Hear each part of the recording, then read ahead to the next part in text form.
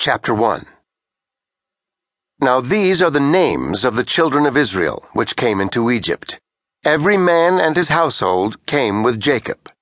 Reuben, Simeon, Levi and Judah, Issachar, Zebulun and Benjamin, Dan and Naphtali, Gad and Asher.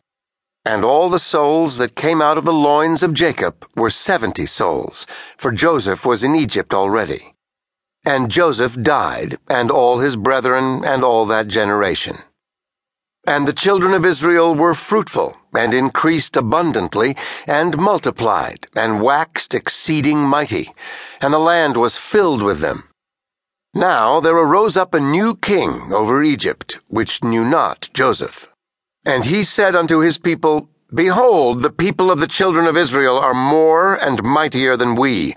Come on, let us deal wisely with them, lest they multiply, and it come to pass that when there falleth out any war, they join also unto our enemies, and fight against us, and so get them up out of the land.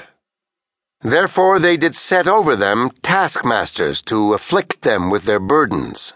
And they built for Pharaoh treasure cities, Pithom and Raamses. But the more they afflicted them, the more they multiplied and grew, and they were grieved because of the children of Israel.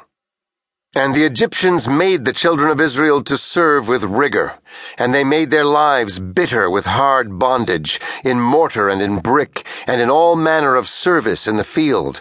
All their service wherein they made them serve was with rigor. And the king of Egypt spake to the Hebrew midwives, of which the name of the one was Shiphrah, and the name of the other was Puah.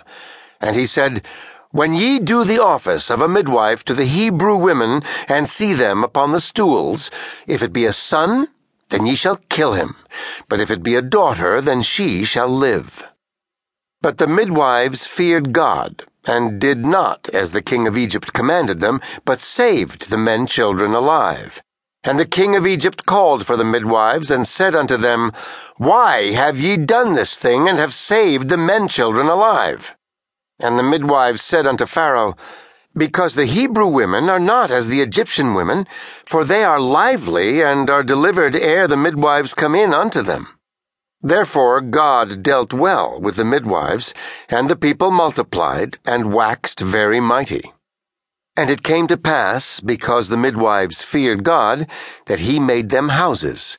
And Pharaoh charged all his people, saying, Every son that is born ye shall cast into the river, and every daughter ye shall save alive.